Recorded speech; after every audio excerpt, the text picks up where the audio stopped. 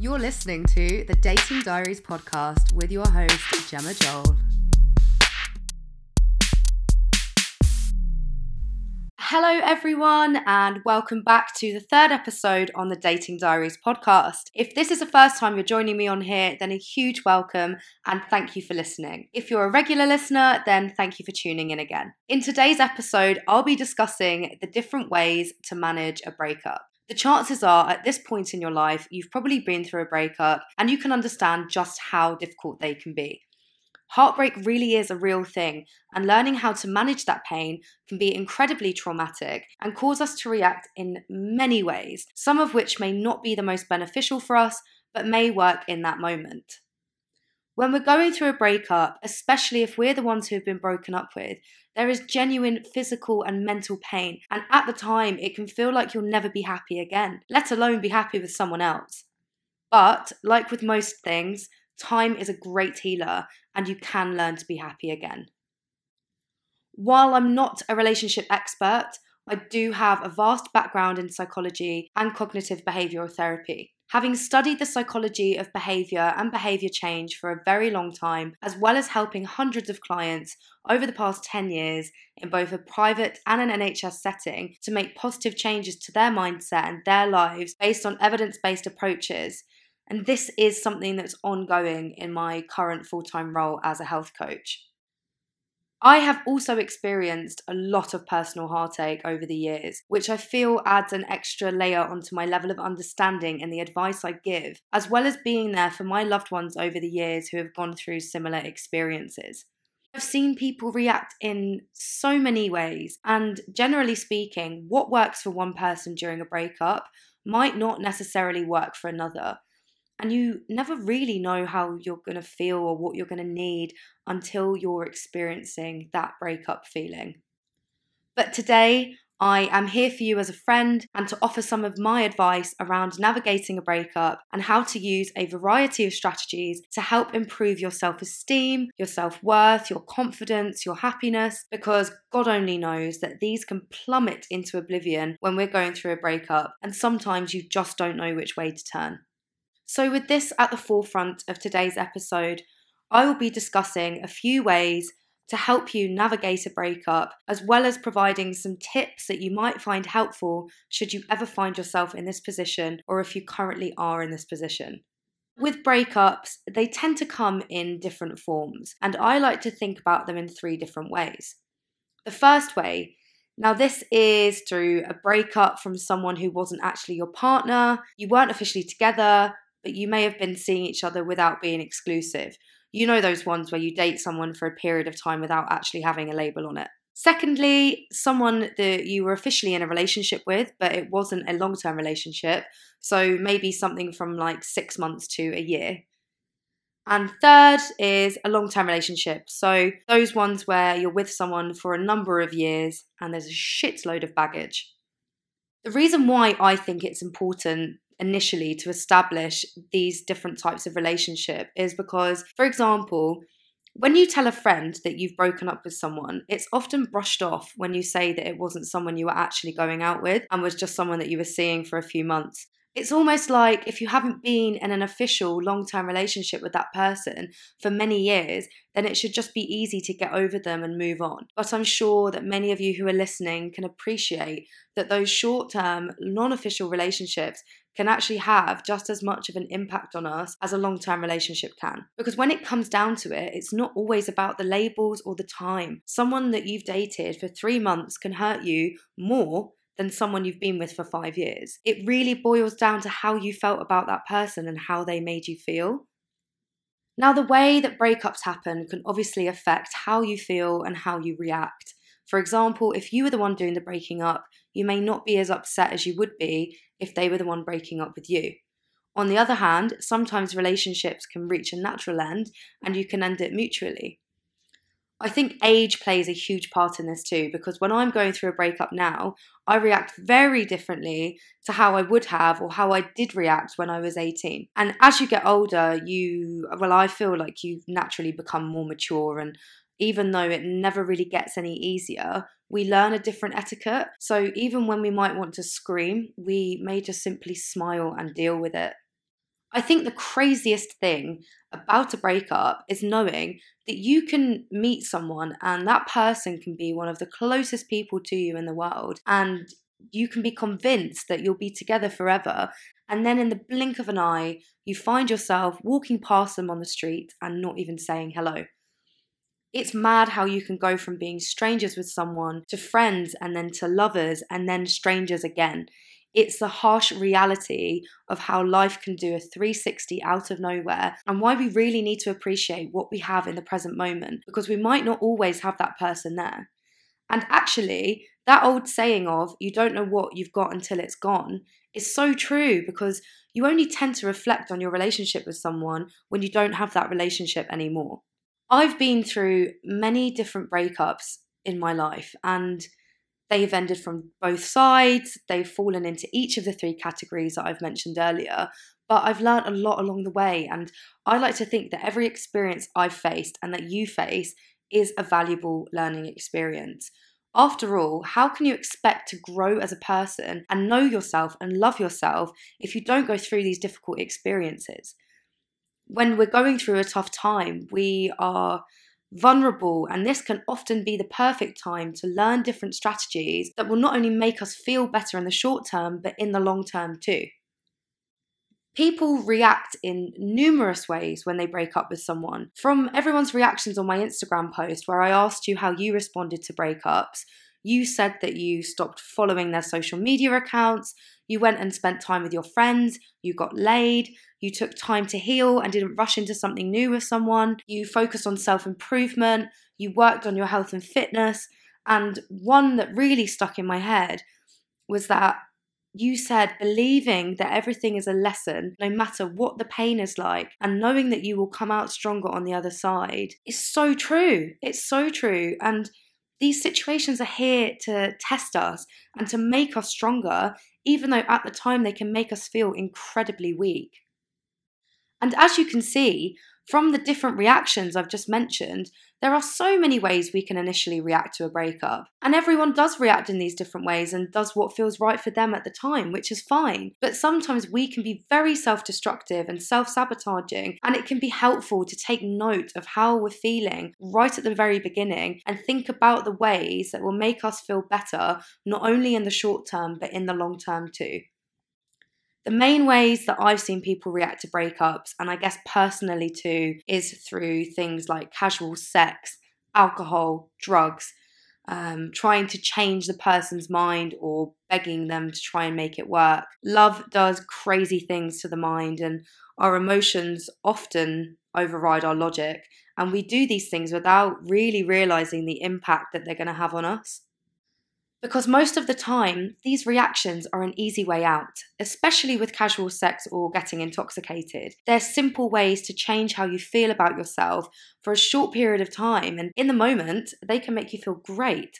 But as I'm sure many of you can agree, the aftermath is not pretty, and it can often have a detrimental effect on your mental health, which can leave you feeling worse than you were originally feeling, and therefore making it more difficult to think logically instead of emotionally and make choices that are going to benefit you. On the flip side, this is just me offering my personal advice. You might find that these strategies work well for you, and if they do, then that's great. But just keep in mind that there are other alternatives out there that can make you feel just as good, if not better. So, if we try to put a positive spin on this, there are a few strategies that have worked really well for me and for others, and I'd really like to share these with you now. So, my first piece of advice is to sit with your feelings and simply acknowledge how you're feeling. While we can try to distract ourselves when we first break up with someone, eventually the feelings that we are suppressing will come to the surface. Whether it's in a month or a year, they will appear. This is why it's vital that you listen to your body and your mind and allow yourself to take the time to notice the way that you're feeling. For example, going back to what I said earlier about how as adults we almost put up a facade. When we want to scream, we might just smile and carry on with our lives because we want it to seem like we're dealing with things well. We don't want others to know how much we're hurting. And yeah, it might work for a while until you get triggered by something or someone, and then all of those suppressed emotions that have been bubbling away inside of you will come out. And then you might react in a way that isn't positive, and you might end up saying or doing something that will make you feel even worse. If you need to scream, or you need to cry, or you want to sit there and eat 3 tubs of ice cream, or throw the ice cream at the wall, just do it. Alongside this is communicating your feelings. While it can come naturally to some of us to communicate the way that we're feeling at the time to our friends or our family, others may not find it easy to do this, or they might simply just not want to talk about it at all, which is totally understandable. The most important person to be able to communicate with is yourself. Personally, I find journaling really helpful for this. Being able to write down my thoughts and feelings is an excellent way to help me self-reflect, and often it helps me to see where positive changes can be made in my life. And alongside this, there is tons of research on the practice of mindfulness and using different mindfulness techniques to focus our minds on the present. And when we use these techniques regularly, i.e. journaling, deep breathing, meditation, they can be really effective for boosting our mental well-being. And I do understand that journaling can feel uncomfortable, especially if it's not something you've tried before. It definitely can take a bit of practice. But I just find it helpful in those times where I don't want to talk to someone. Like, I don't want to talk to my friends, I don't want to talk to my family, but I need to get those thoughts out of my head. It may also help to reach out to a therapist. There are so many different options out there, whether you go privately or through the NHS. And personally speaking, I think therapy is an excellent route to go down to help improve your mental well-being. And I have really benefited from having that one person to talk to when I need it. I was speaking to my friend the other day about being in therapy, and she said that the difference between being in therapy and talking to your friends is that your therapist will be there to listen to you exclusively, whereas you wouldn't necessarily sit there talking to your friends about yourself for an hour. Well, I mean, you could, but they might get a bit fed up, or you might start feeling like a burden on them. But anyway, the other part of that is when you talk to your friends, you get so many different pieces of advice that it can often conflict with how you're feeling and almost encourage you to make decisions that you might not usually do. Whereas if you're speaking to a therapist or you're journaling, you're taking that time to have some self-reflection before actually listening to any advice that's given. And remember, you can listen to advice, but you don't have to take it or action it. Only you will know which method of communication will work best for you.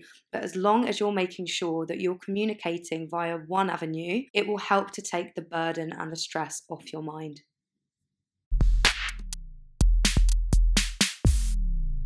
So the next strategy that I'd like to talk you through is focusing on what makes you feel truly happy. I would like you to take a few moments just to think back to a time when you felt truly happy, if you're not feeling that way right now, of course. And when you think about yourself at your happiest, what did you do to get there? For me, the main things that make me feel truly happy are a combination of getting out in nature, in the fresh air every day, spending time cooking and creating content for my recipe page, spending quality time with my friends and family, getting a good night's sleep, and generally just surrounding myself with people who bring out the best in me. Because as you get older, you'll probably realise that not everyone is a good influence on you, and sometimes you need to cut people out of your life to make yourself happier. The same applies when going through a breakup. Some people will be a positive influence on you, whereas others will not. What I would recommend that you do is write a list of things and people that make you feel happy, as it can often help to visualise these before you start to put it into action. My final strategy for you is to make sure that you're taking enough time for yourself. This is one that a lot of people struggle with, and it's something that I've often struggled with in the past. Because when you break up with someone, it can be all too easy to want to find a distraction or to flirt with someone else straight away, and it can seem like a great idea to re-download those dating apps and jump straight into something with someone new right away. But realistically speaking, while this may be a good short-term vice, you're probably just masking and suppressing all those feelings that you're having post-breakup, and you may end up just using someone as a rebound. And then when you realise this, you'll be back at square one, and it can lead to a vicious cycle, especially if you're not taking time to acknowledge and action your feelings.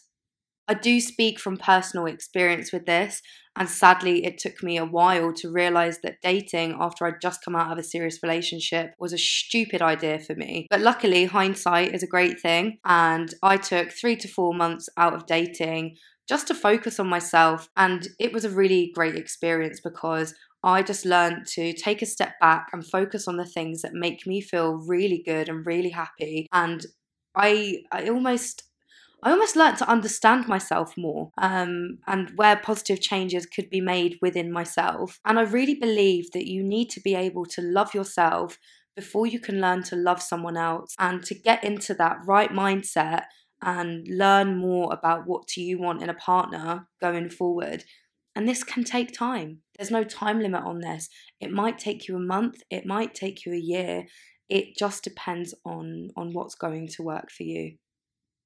And again, going back to what I said in the beginning, what works for one might not work for another, and it can take a bit of trial and error. Sometimes you don't know what is going to work until you try. One of the most important things that I've found is that you focus on doing whatever it is you can to look after yourself, because some breakups are absolutely brutal. And as much as we would like to believe that love and relationships are like a fairy tale, they're just not.